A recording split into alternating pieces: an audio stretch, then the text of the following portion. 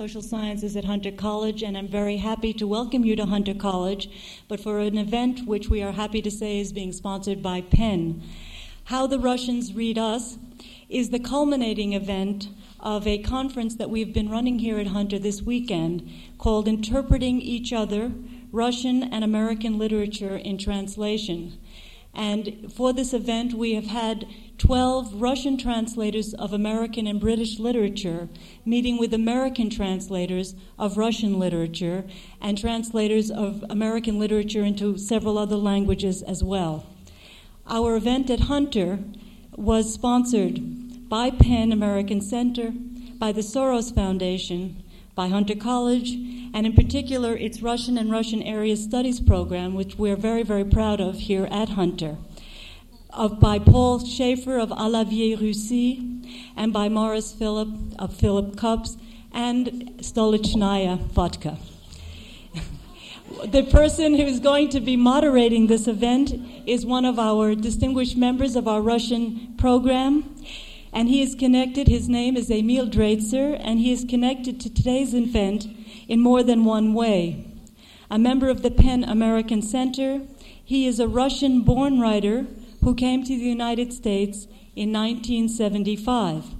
His stories have appeared in leading Moscow publications in both pre- and post-perestroika Russia and in English translation in the United States. As our faculty member here at Hunter, Professor Dreitzer teaches Russian language, literature, and practical translation classes at the Russian Division and in the Russian Area Studies program. He also conducts workshops on creative writing at the New School for Social Research, and Emil will introduce our guests this afternoon. Emil Dreitzer, thank you.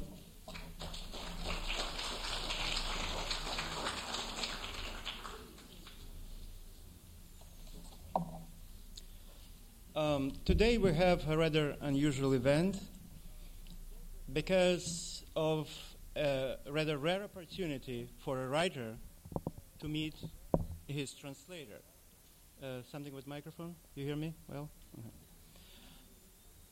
what is a writer's job? As John Gardner wrote in his Art of the Fiction, a writer of fiction or a poet has a vision or a dream that he recreates in words. And the effort of a writer, when he writes his dream down on a paper, to be sure that nothing, just nothing, stops the dream, nothing actually wakes up the reader when he is immersed in this dream. So this kind of a sustaining storytelling or sustaining vision of what writer has is a job that a translator in another language has to take over and be sure that a reader in another language has the same kind of vision. And it's most of the time for writers in American writers and their Russian translators, due to well-known historical circumstances, practically had very little opportunity even to see each other. And it's a rather sad comment to the political climate in the Soviet Union for a long stretch of the history that one of the best translators of American literature, practically, all of them, with a few exceptions, were ever able even to travel to the United States and to see America on their own and understand those realities what they are describing in Russian language for themselves. And now with efforts of Hunter College and Penn, this kind of an unusual event took place finally. We're all very happy about it. So today we have a group of distinguished American writers and no less distinguished, the Russian translators finally meet each other. It's a very emotional moment, and now we will be witnessing of this kind of historical rapprochement between the initial creator and his ambassador into another language. And the first we would like to hear is Mary Morris, that I'm sure is widely known in this country. She's the author of 6 books, 2 novels, 2 collections of short stories, 2 travel memoirs, including The Waiting Room, a novel, and most recently, Wall to Wall, from Beijing to Berlin by rail. Her collection of short stories, Vanishing Animals and Other Stories, was awarded the Rome Prize in Literature from the American Academy and Institute of Arts and Letters. She has been the recipient of grants from the Guggenheim Foundation, the National Endowment for the Arts, and the New York Foundation for the Arts. She is currently teaching at Princeton University. And her translator from Russia is Nina Baht. She was educated at the Gorky or Institute of Literature in Gorky Institute of Literature in Moscow. She specialized in translating English and Latvian classics and children's literature.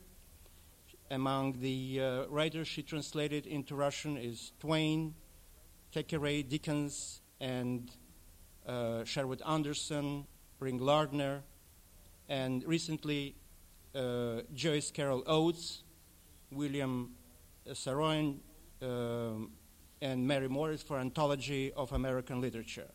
So, ladies and gentlemen, let's greet Mary Morris and Nina Baht.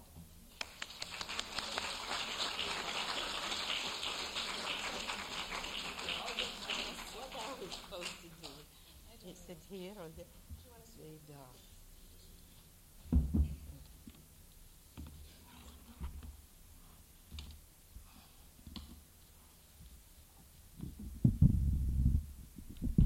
Well, it really is a pleasure and an honor really to be here.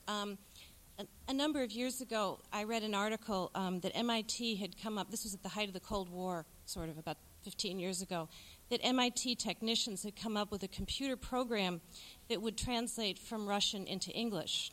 And they felt this would eliminate the problem of the translator. And they ran a report, an engineering report through, and they were very perplexed when a very technical engineering report called for the use of a water buffalo. And so they had to resort to a human being, and they found out that, in fact, water buffalo was hydraulic ram. And that was how the computer had come up with that. To my knowledge, I don't know if any of you know what has happened with this computer program, but obviously it's not in great use. And for me, it's a wonderful honor to have my translator, Nina Baht, here in person, in the flesh, and not some kind of computer program. I think this is a very human experience for all of us. We're going to talk a little bit about Nina's translation of my short story, The Glass Wall.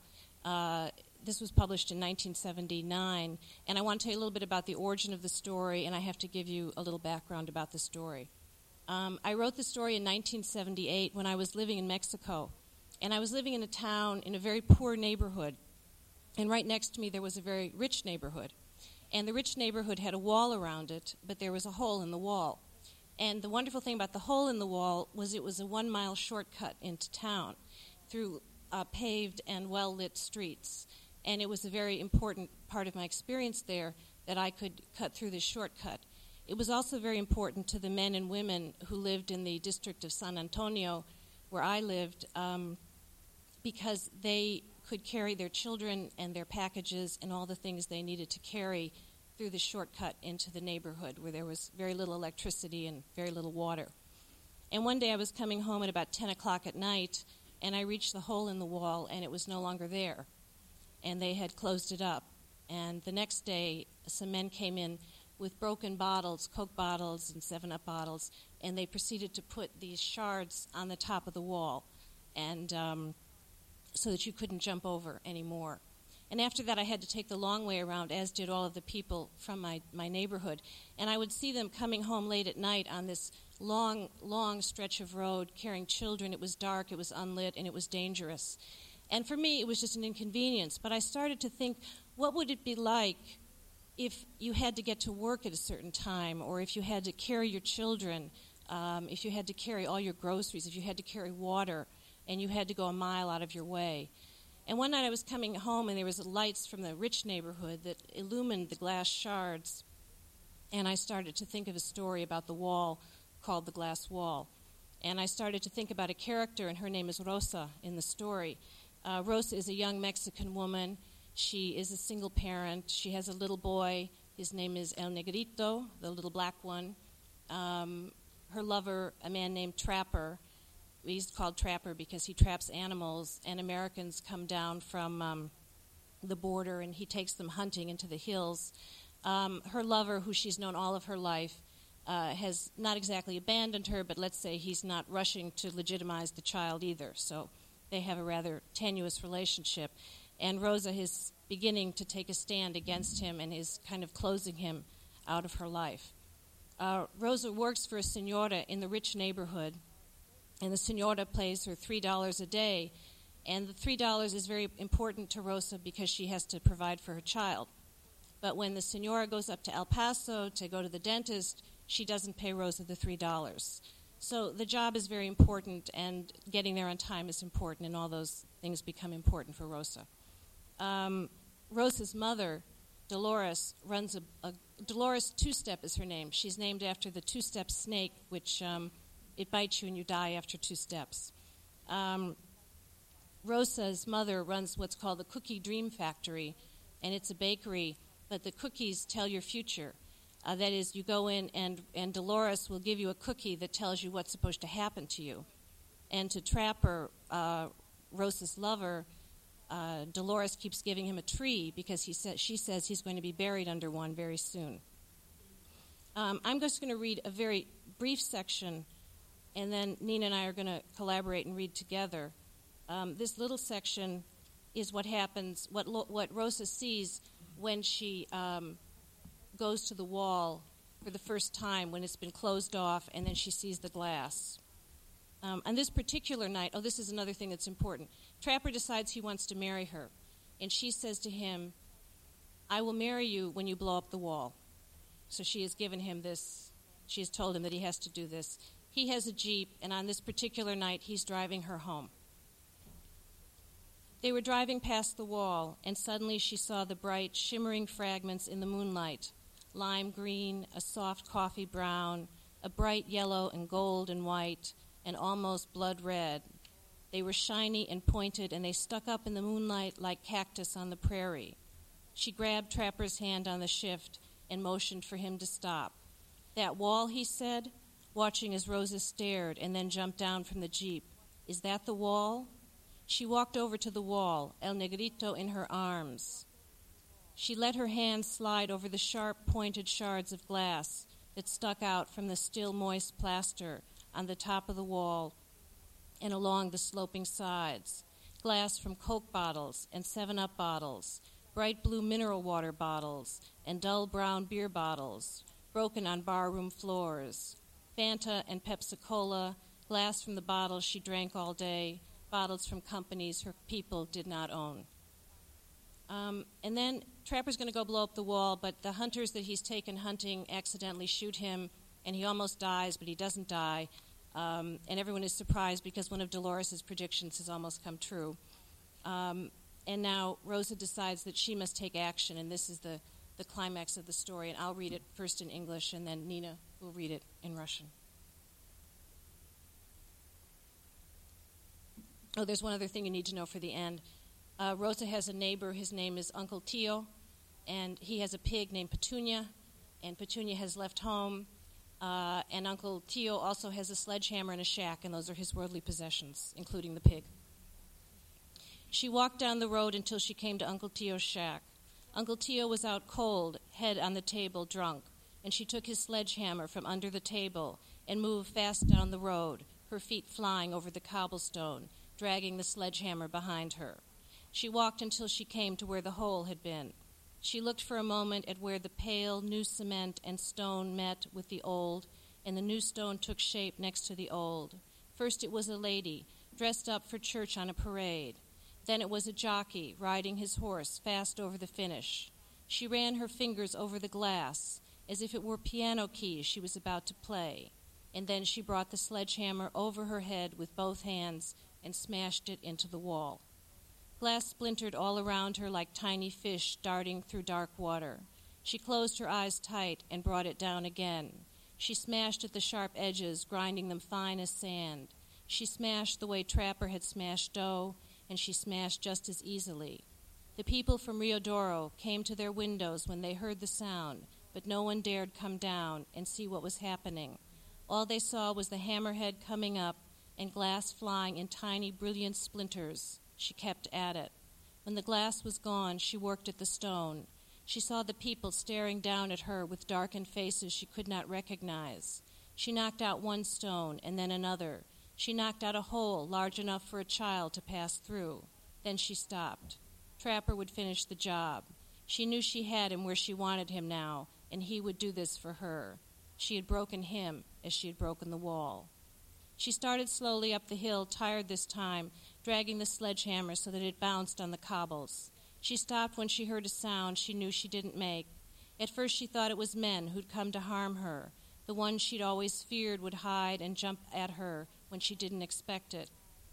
She thought it was they who'd just pushed their way through the hole she'd opened in the wall, but she saw nothing. She started walking again, but then she heard the sound again, and she knew she was being followed. She turned, gripping the hammer, ready to smash whoever it was, when she saw, walking behind her on the dark stretch of road, Petunia, methodically working her way home.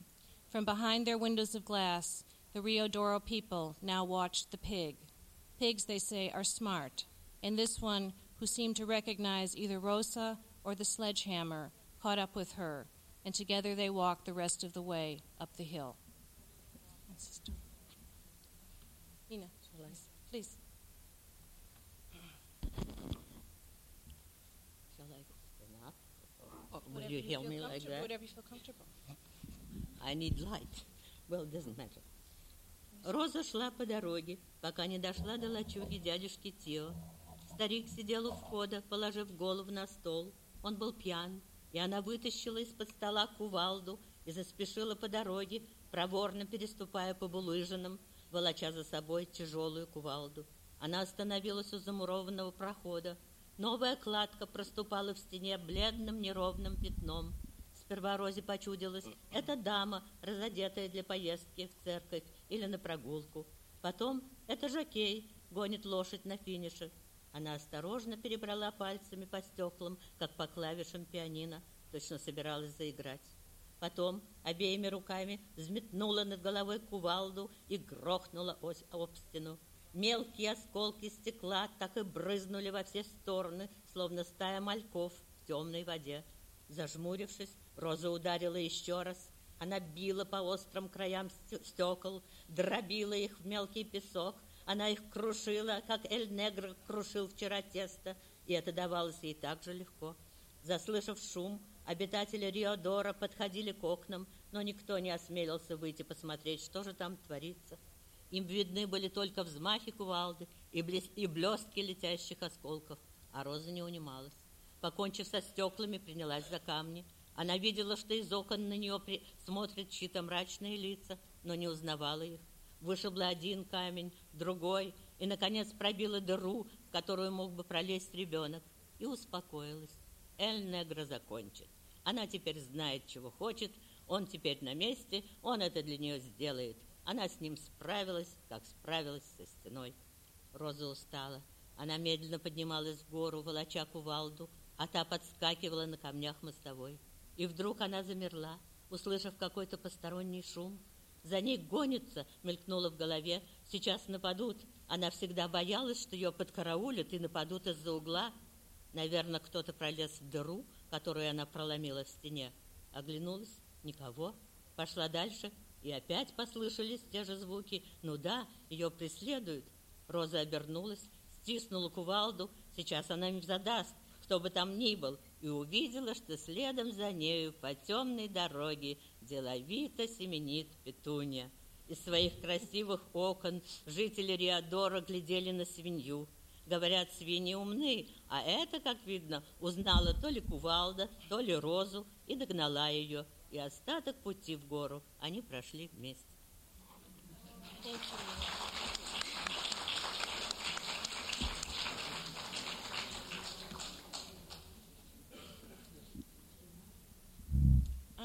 guess I have to say that was an incredible experience for me to hear my work read in Russian. I don't know.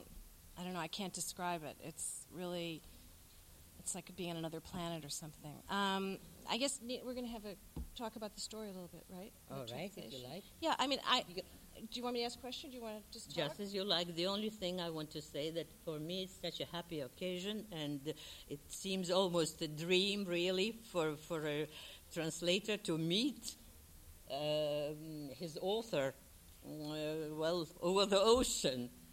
And, it seems to me that, as far as I remember, Jonathan Swift once said about the style, while defining the style, he said, proper words in proper places make a true definition of style. And it seems to me that in this story there are proper words in proper places. And the only dream I had to preserve it in Russian and not to spoil it. Well, I'm of that kind of translators who are never satisfied with their work, and each time I read my translation, there is always something that I want to improve. It's just the same here too. It's the same for a writer, right? I mean, is it the same for writers? Right. I mean, must be. I hadn't read the story over in many years, but I read it over to prepare for this, and I saw all these little things that I wanted to change, and I thought, if I just change this word or that word so I can understand the feeling of the translator. I guess the kinds of choices you have to make also, I don't know, you could read something over and wonder about a choice that you'd made, right? Yes. Is that, yeah? That's right. Yeah. What was the process for you of preserving the dream of the story? I mean, what? You see, seemingly, it seems to me most interesting for me was to keep true to the intonation.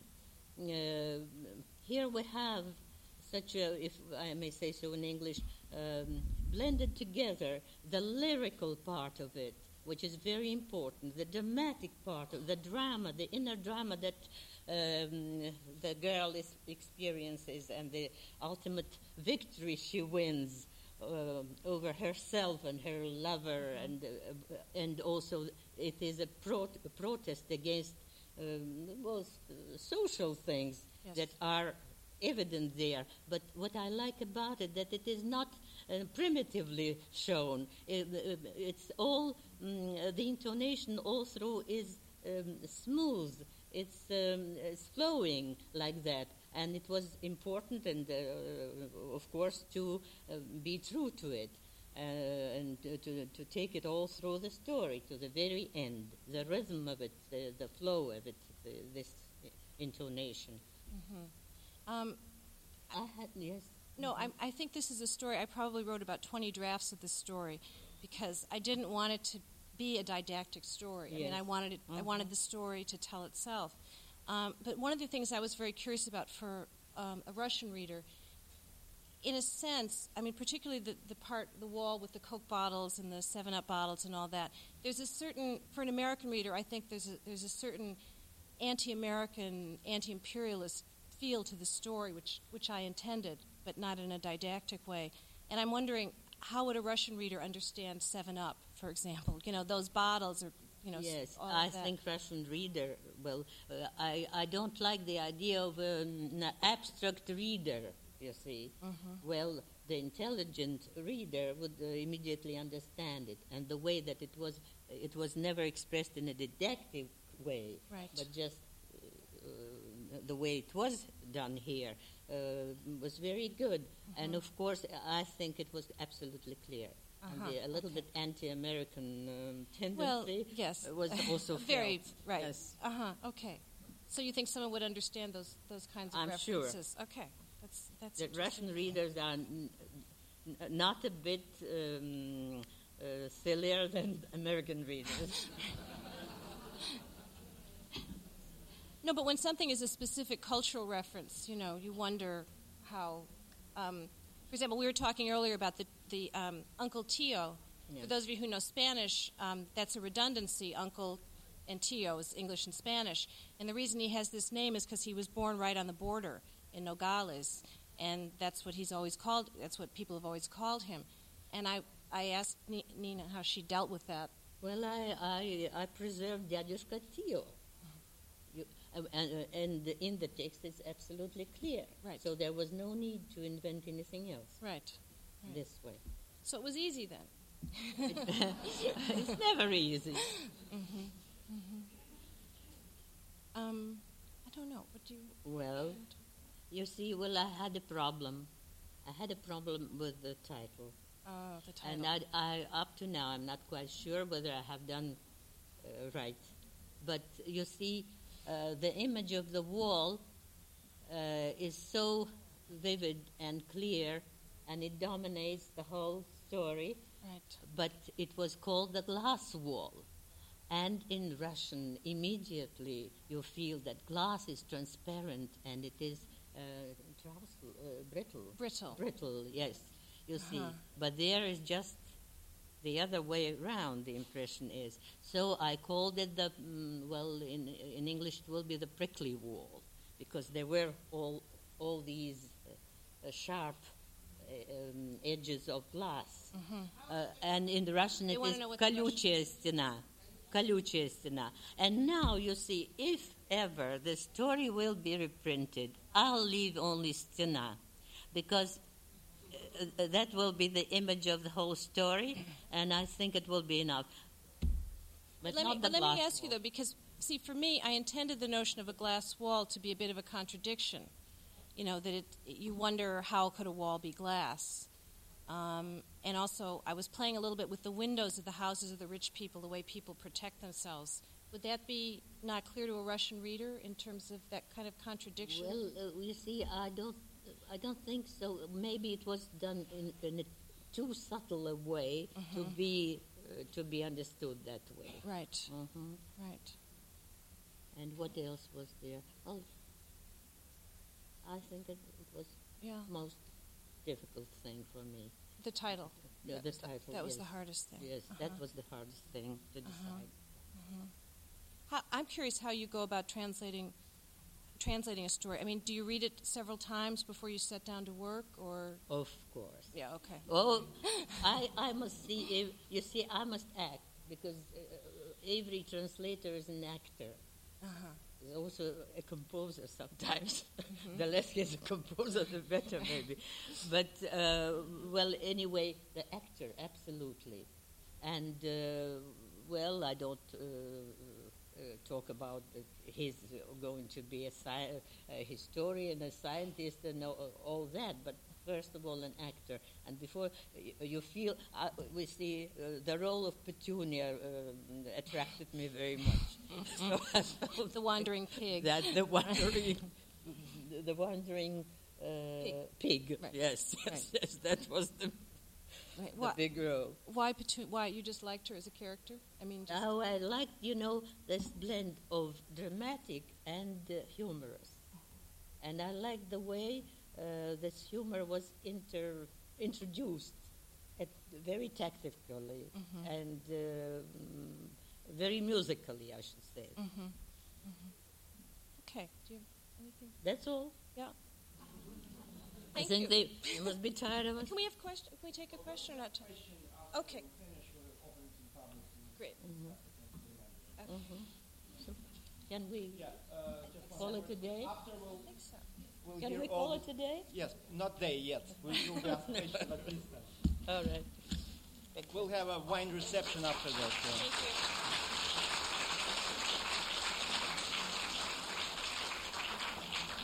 you. Well, the organizers told me that I should say that we'll have a wine reception after the party, but I think that we have so much fun we don't think about wine now, right? The next pair of American writer and a Russian translator is Grace Paley, who was born in the Bronx, New York in 1922. She attended public schools in New York and studied at Hunter College and New York University. She has published 3 highly acclaimed collections of stories: The Little Disturbances of Man, Enormous Changes at the Last Minute, and Later the Same Day. Actively involved in anti-war and feminist movements, Grace Paley is a member of the War Resisters League Resist and Women's Pentagon Action, and regards herself as a, quote, somewhat combative pacifist and cooperative anarchist, end of quote. She has taught at Columbia University, Sarah Lawrence, and City College. She is married to writer Robert Nichols and has 2 children and 1 grandchild, and currently divides her time between New York City and Thetford Hill, Vermont. Her translator is Maria Kan, who was educated at the Moscow Institute of Foreign Languages, where she currently teaches English grammar, phonetics, and translation.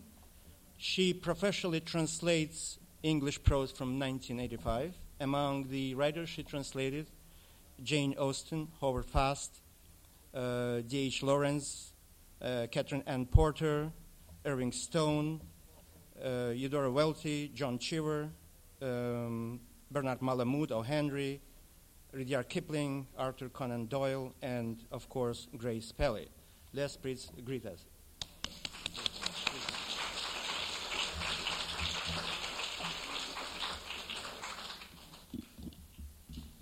No word at all about my children. This inequality. It's not fair. No, Oh, life isn't fair. You know. We're always being told that. Me too. And which is more unfair, I have to begin. Well, actually, before we met, I sort of never heard of my illustrious author. I came to New York, when was it, Grace? What year was it? I don't know. I don't know what happened 2 years ago. About. I was living in New York, where I came as a guest, on 8th Street, you can imagine, and coming right out of Moscow. And I was naturally interested what books to take back with me, what new authors appeared during the time, and recently, I mean. And so I started asking questions. The first person I asked was a publisher of American literature, and he immediately said, Grace Paley. I'll try. I say the first person I asked, it must be too loud, was a publisher, a New Yorker, who immediately, the first name he gave me was Grace Paley. The second man I asked was a teacher of English literature in Marseille, France. And when I asked him, currently visiting in New York, he also said Grace Paley. That very day, on 8th Street, you know, there used to be, I don't know whether it still exists, a bookstore on the corner of 8th Street and it must be 6th Avenue. Dalton.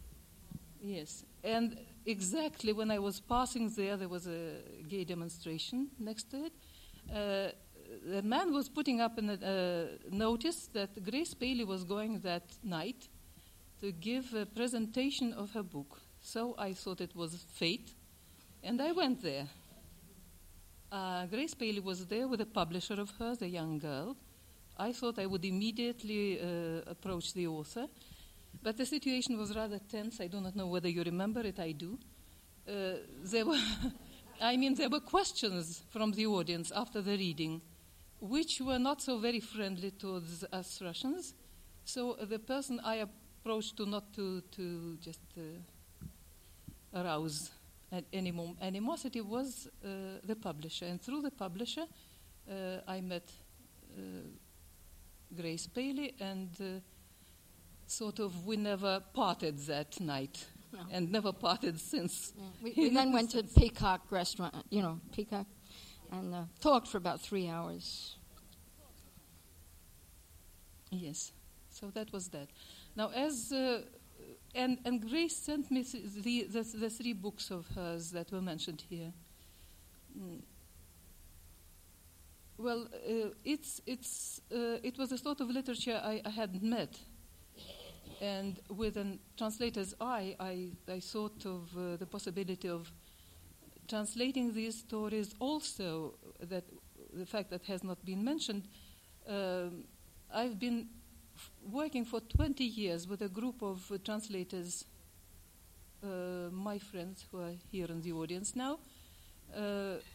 And what we've been doing is we've been translating short stories for 20 years, discussing the translations of each other, and this is what partly this conference that has been going on for 2 days has been about. So I thought about a new book for us to do, and with an eye, with a view to that, I started reading the stories, and I immediately thought that no, it wasn't possible, it was too difficult. I probably wouldn't even dare to approach the translation, even myself, I mean. I don't mean the collective work, but just myself. But there was one little story there called Anxiety, some 4 pages, which touched me so deeply that I thought I would try it, and even though I am a lazy sort of person who's never active, I mean, I always, there are people who offer their own work to publishers. I never do. I sit and wait till work is offered to me. But this time I did it by myself and offered it to a newspaper, and it was published.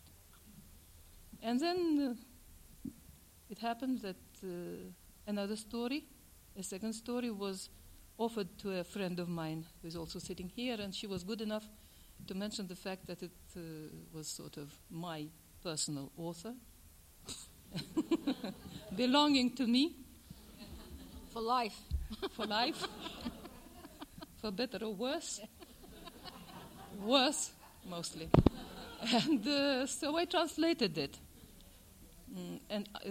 Before I came here, I was only told that I would have to briefly outline the difficulties that I met with, but I suppose I'll have to be more precise. Well, now you speak. Okay. I told Musia that she had to speak first, and she didn't see. She kept saying she couldn't speak first, but she spoke first. We did meet in that way, as she says, but what happened is somebody said to me, there's a Russian woman over there at this reading at Dalton. It was in 1985, because that's when the book came out.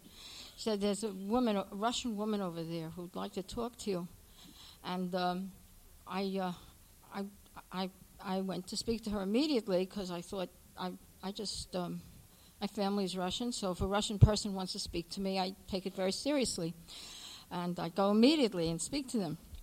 And I did, and that's what began. And it seemed to have nothing to do with translation, but only about going to the Peacock and talking about our life and our children and so forth. And I guess that's a good way to begin to do anything, at least for us women. So I'm going to read a piece of a story. One of these 2 stories, I'm going to read a couple of pages of Zagrowski Tells. That's a story. An old man is telling a story, so you'll have to think of me and Musia that way. And he's telling this story. He's out in the park, Washington Square, probably. You know, I don't like to say for sure. But there is only one hanging elm, I think and that's in Washington Square. He's out there, and he's with his grandchild. His grandchild is black. A woman comes to talk to him, a woman who usually has a more starring role in my stories, so she really has a smaller one here, and begins to ask him questions about this child, because she knows him as a kind of a bigoted guy. And they talk, and the story comes out, which I won't go through right now. Can be read. And some funny things and some sad things happen. This is called Zagrowski Tells. I was standing in the park under that tree. They call it the hanging elm. Once upon a time, it made a big improvement on all kinds of hooligans. Nowadays, if once in a while. No? So, this woman comes up to me, a woman minus a smile. I said to my grandson, Emmanuel, here comes a lady. She was once a beautiful customer of mine in the pharmacy I showed you. Emmanuel says, Grandpa, who? She looks okay now, but not so hot. Well, what can you do? Time takes a terrible toll off the ladies. This is her idea of a hello. What are you doing with that black child? Then she says, who is he? Why are you holding on to him? She gives me a look like God in judgment. You could see it in famous paintings. Then she says, why are you yelling at that poor kid? What, yelling? A history lesson about the park. This is a tree in guidebooks. How are you, by the way, Miss? I was embarrassed. I forgot her name absolutely. Well, who is he? You got him pretty scared. Me? Don't be ridiculous. It's my grandson. Say hello, Emmanuel. Don't put on an act. Emmanuel shoves his hand in my pocket to be a little more glued to me. Are you going to open your mouth, Sonny? Yes or no? She says, your grandson? Really is. Your grandson? What do you mean, your grandson? Emmanuel closes his eyes tight. Did you ever notice children get all mixed up? They don't want to hear about something. They squinch up their eyes. Many children do this. Now listen, Emmanuel, I want you to tell this lady who was the smartest boy in kindergarten. Not a word. God damn it. Open your eyes. It's something new with him. Tell her who was the smartest boy. He was just 5. He can already read a book by himself. He stands still. He's thinking. I know his little cute mind.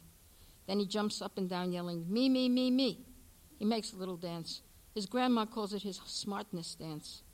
My other ones, 3 children, grown up for some time already, were also very smart, but they don't hold a candle to this character. As soon as I get a chance, I'm going to bring him to the city to Hunter for gifted children. He should get a test.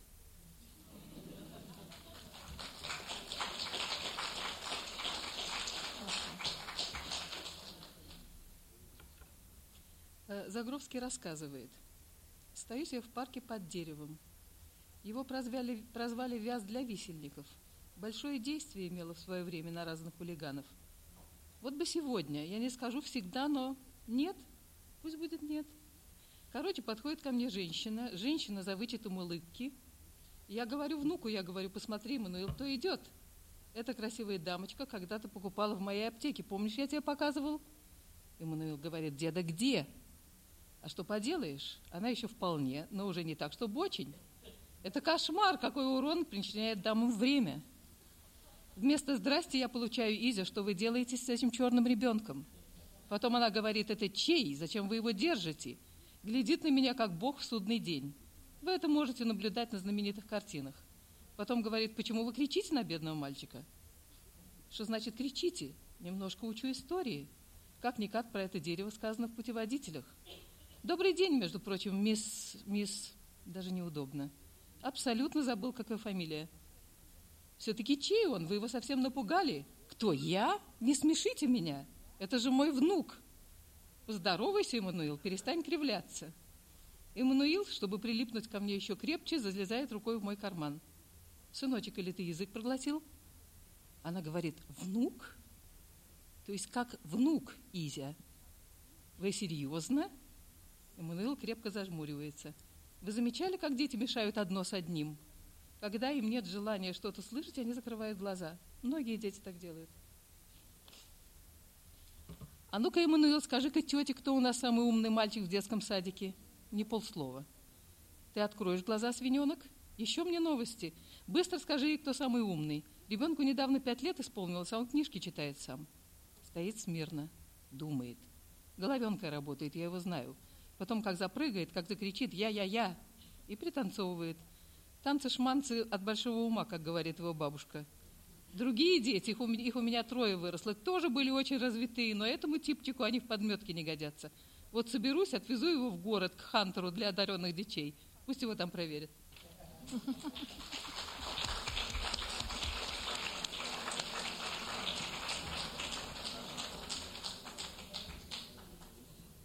Well,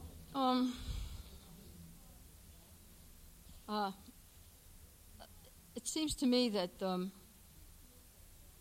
I guess.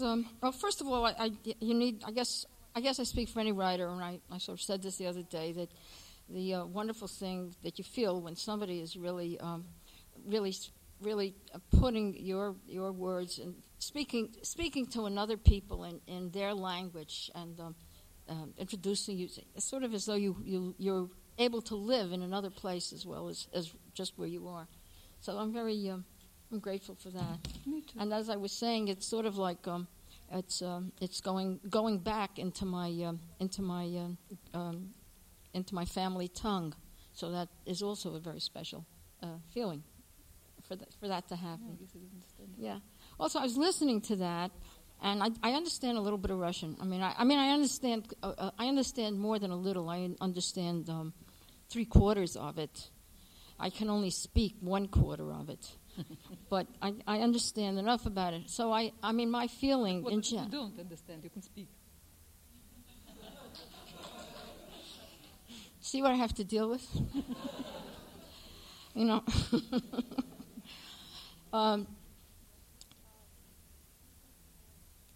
I just want to say that for me, I feel, with whatever understanding I have, that Mosi has gotten the tune of my story.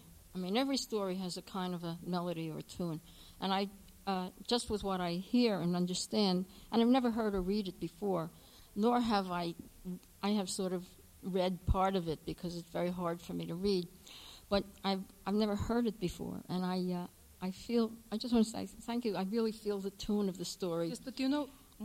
No, not Probably it sounds a little more Jewish in Russian than it does in English, but it's because for obvious reasons, as was mentioned before. I think you said it, Jimmy, yes, that Jewish is less common, so to say, to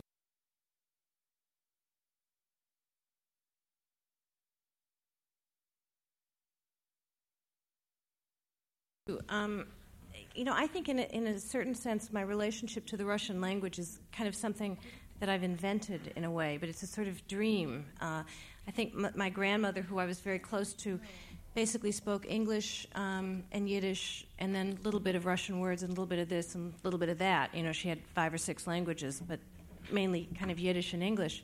But I've always felt this kind of connection that I can't explain. It's almost, people who've been taken by extraterrestrials, they sometimes have this experience of feeling that they've been at this other planet. And I've always felt that I've had this somehow connection that I can't even quite explain to you. So. Okay, and please.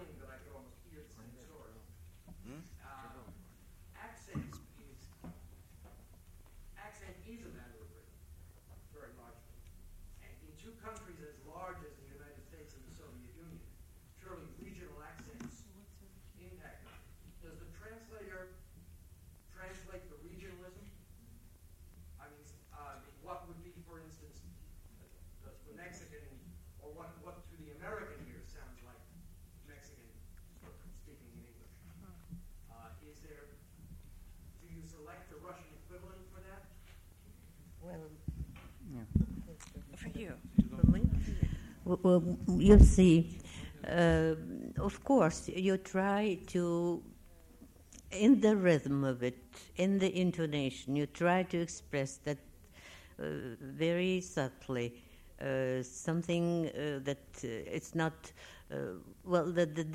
there maybe the details show you that there is a certain intonation of something alien to the original language, that there is something exotic. See, but like that. But not particularly you would not select, for instance, a Georgian accent. Oh no. No. Okay. Oh no. Any other question? Oh okay. no. Okay. Excuse me. Yes. Oh no. I think it's absolutely impossible. A question to Ms. Paley. Ms. Paley and Ms. Morrison, they're translators. Is it simply coincidence that each of the translators and the writers are the same sex? At least on this panel.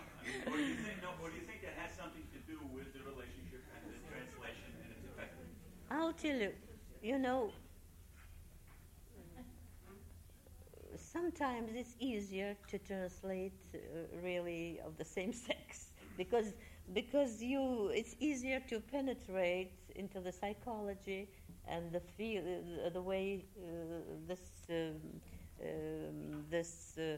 author feels things and perceives things. Certainly, it is somehow closer to you a little bit, because when you translate something written by a man, it needs much more energy, much more trying or effort. It certainly does, but it's very interesting. Yeah. Okay. Yes, please. May I add Please. something? It's very hard for me to translate women writers, but until lately, a translation was predominantly woman business in USSR. So it's just coincidence here. May I add something? Yeah, please. It was not difficult at all for me to translate Mr. Puzo's Godfather. Okay. Yes, please. And it was quite difficult for me to translate Grace Paley's Zagrovsky Tales. I would like to add one thing. I don't think what you should bear in mind that in English, gender doesn't influence the texture of the sentence. Yeah, well, it's not reflected grammatically. Well, in English, so therefore, for a Russian, well, it doesn't really matter whom he translates. What's the, in a sense, what he translates? Well, whether it's written by a man or by a woman. In the final analysis, You translate once, then you say. Yeah, that's right. Yeah. Well, not everybody agrees with it, but okay. Sure.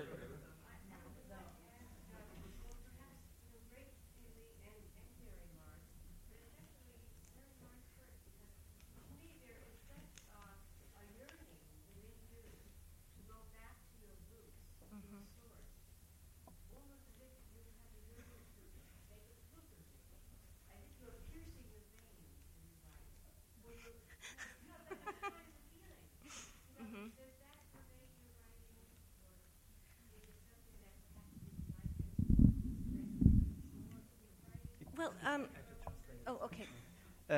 Just to make it louder, this question is to Mary Morris whether in her writing there's a yearning to go back to her roots and find her roots through writing. Goethe said that writers are basically homesick people, that writers suffer from homesickness, and that basically writers are people who are wandering through the world either in their own minds or physically searching for a place that's home. And I think, I grew up in the Midwest, and I still have dreams. Like, I could be in the middle of a Guatemalan jungle, and all of a sudden it'll start snowing, and then I'll be following these tracks that take me past my school to my house where I was a little girl. I mean, there's just this desire for home that I can't quite understand. But I think in my last book, Wall to Wall, I tried to deal with this quite a bit. But I think it's just something natural to writers, I think, or at least me as a writer. Okay, great. I really don't feel that. I don't feel that I'm looking for my roots. I feel like I'm in my roots in some way. I don't have that longing, partly because I never lived in a place less than 20 years. So I was there. And now I'm living someplace, and if I live long enough, I'll be there 20 years. So so that I don't really have that need. And as I said, I felt very much at home listening to this Russian, but that's who they were, and they were those people. And I myself am interested in lots of other people too. I mean, this is one story, and I thought about it a lot. But it's not just about some guy; it's also about the country. It's about life between black and white people, and I don't know.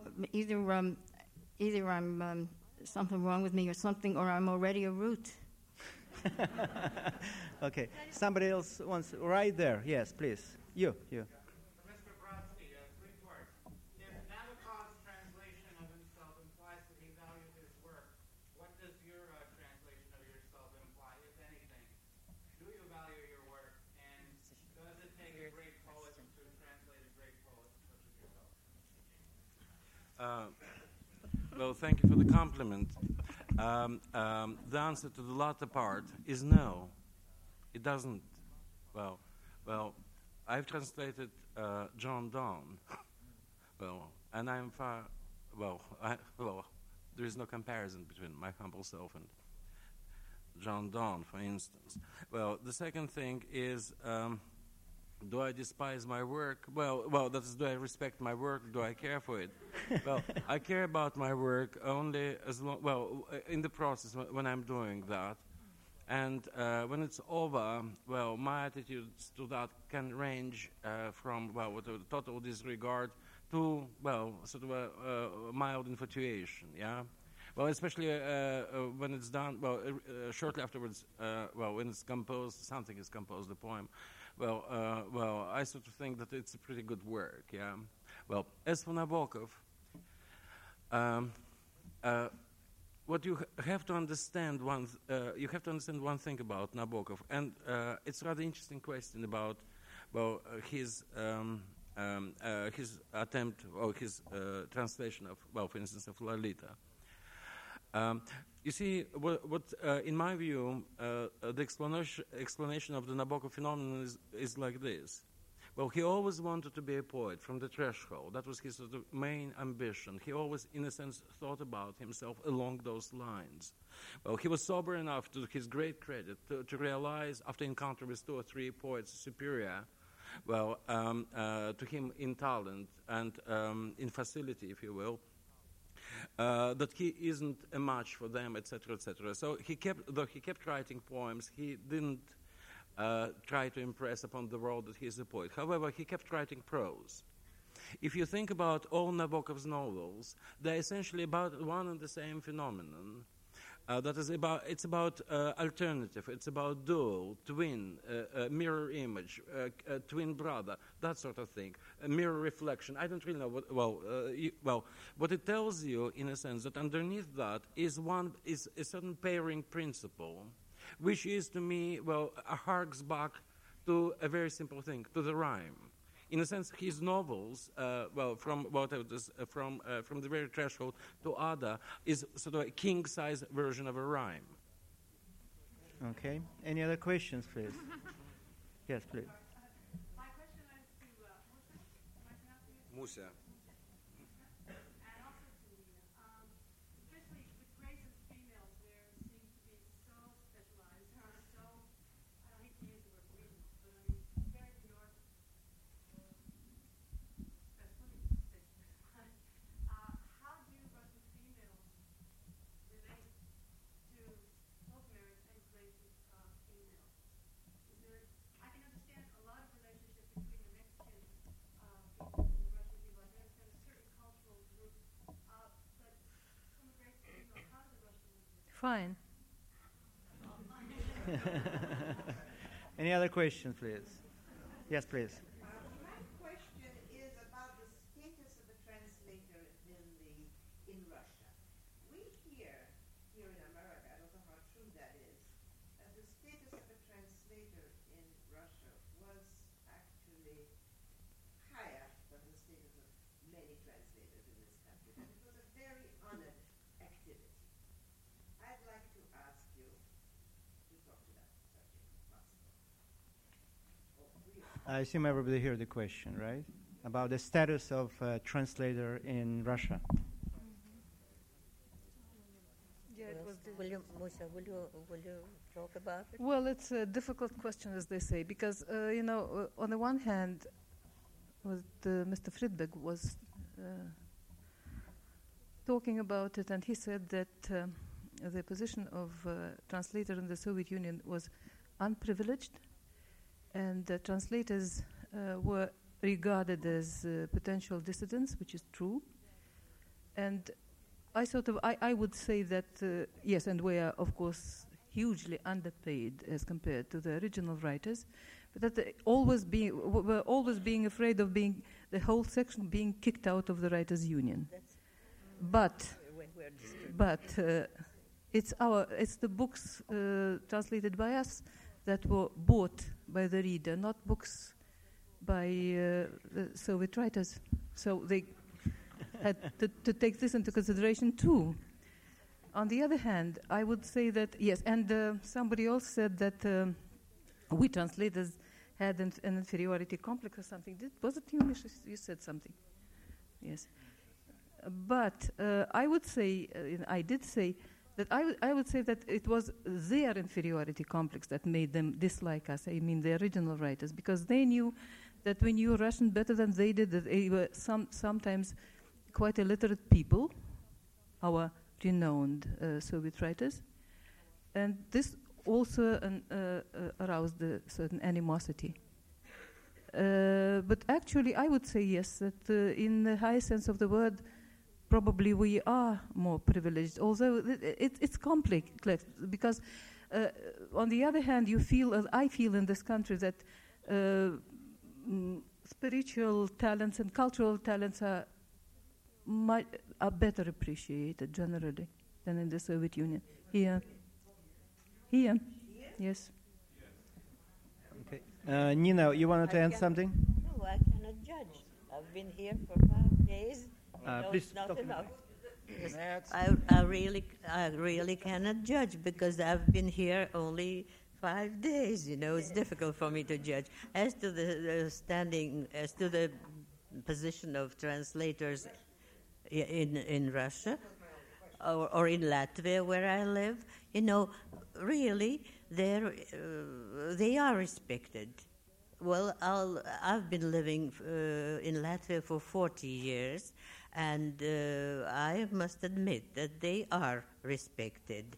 It doesn't mean that they have a very easy life, because now, under the circumstances, there is a terrible lack of paper, and there are very many talented and experienced translators from American into Latvian.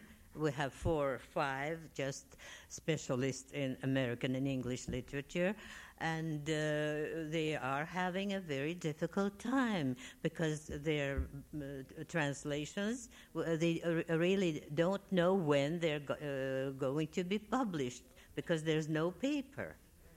Well, there's only one possibility. There's co-ops, cooperative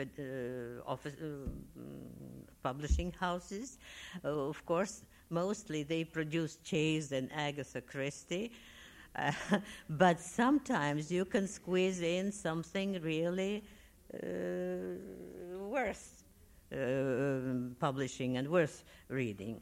But I don't. I translate from Latvian into Russian, and mostly classics. Yes.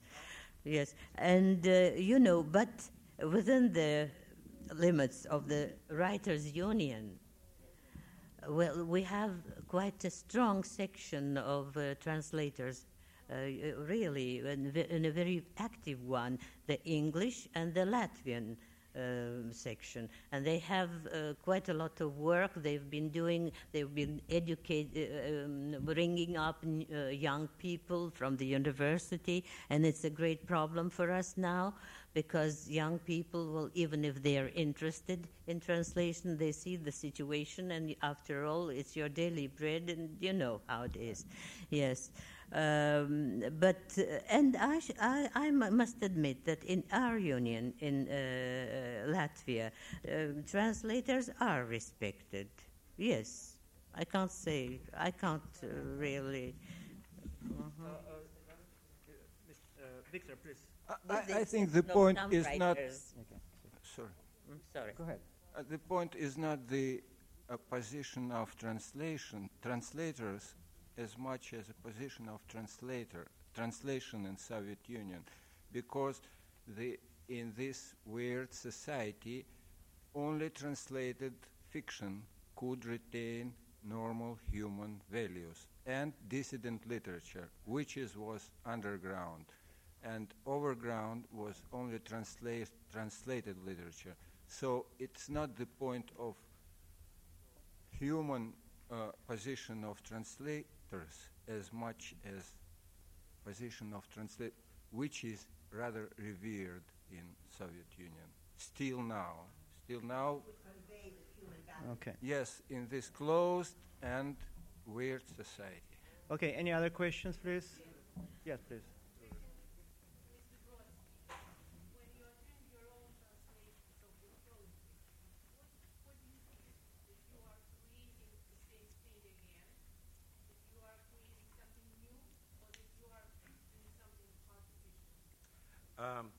Excuse me, everybody hear the question? The question to Mr. Brodsky when he translates himself, whether he feels that he creates something new or he's doing something artificial, and what was the third one? Well, the answer is this. Well, I don't feel that I create something new. Well, because I try to stay as close to the original as I can. But the general sensation, when you manage to achieve that here and there, etc., you feel considerable satisfaction. But on the whole, my attitude towards translating my own work is sort of like solving a crossword puzzle. We'll probably take last question from the audience. Please, anyone? Nobody wants to be last, or what? That is, I would like to add that I'm trying to make it as good a poem in English as I can. Well, that is, I set my sights rather high. Well, that's for the poem. Well, more or less the same size as, were pertinent to the original. But the process itself is more like solving crossword puzzles than anything else. Than anything else that I know I'm familiar with. So, last call? Yes, please. Mr. Brodsky, can what you said about Mr. Nabokov about resorting to fiction after failed attempts at poetry, can that also be said of William Faulkner? No, it cannot. And I forgot to mention one thing. That is, as I began to answer your question about Nabokov, I forgot to mention, my main impulse was to add one more thing. That is translating himself back into Russian, as was the case with Lolita, presumably for him was yet another twist of the double game. Yeah. Well, and as for Faulkner, no. This is, to me, he's simply one of the three great writers of the 20th century. Well, I would say, now I'm just using this opportunity. First, I would say Robert Musil, second, Andrei Platonov, and third, Faulkner. And there is no hierarchy here. On those heights, there is no hierarchy. And only after some interval go other people like Joyce and, somebody else. Yeah. Okay, I think now it's time to thank our distinguished panel for the pleasure of their participation.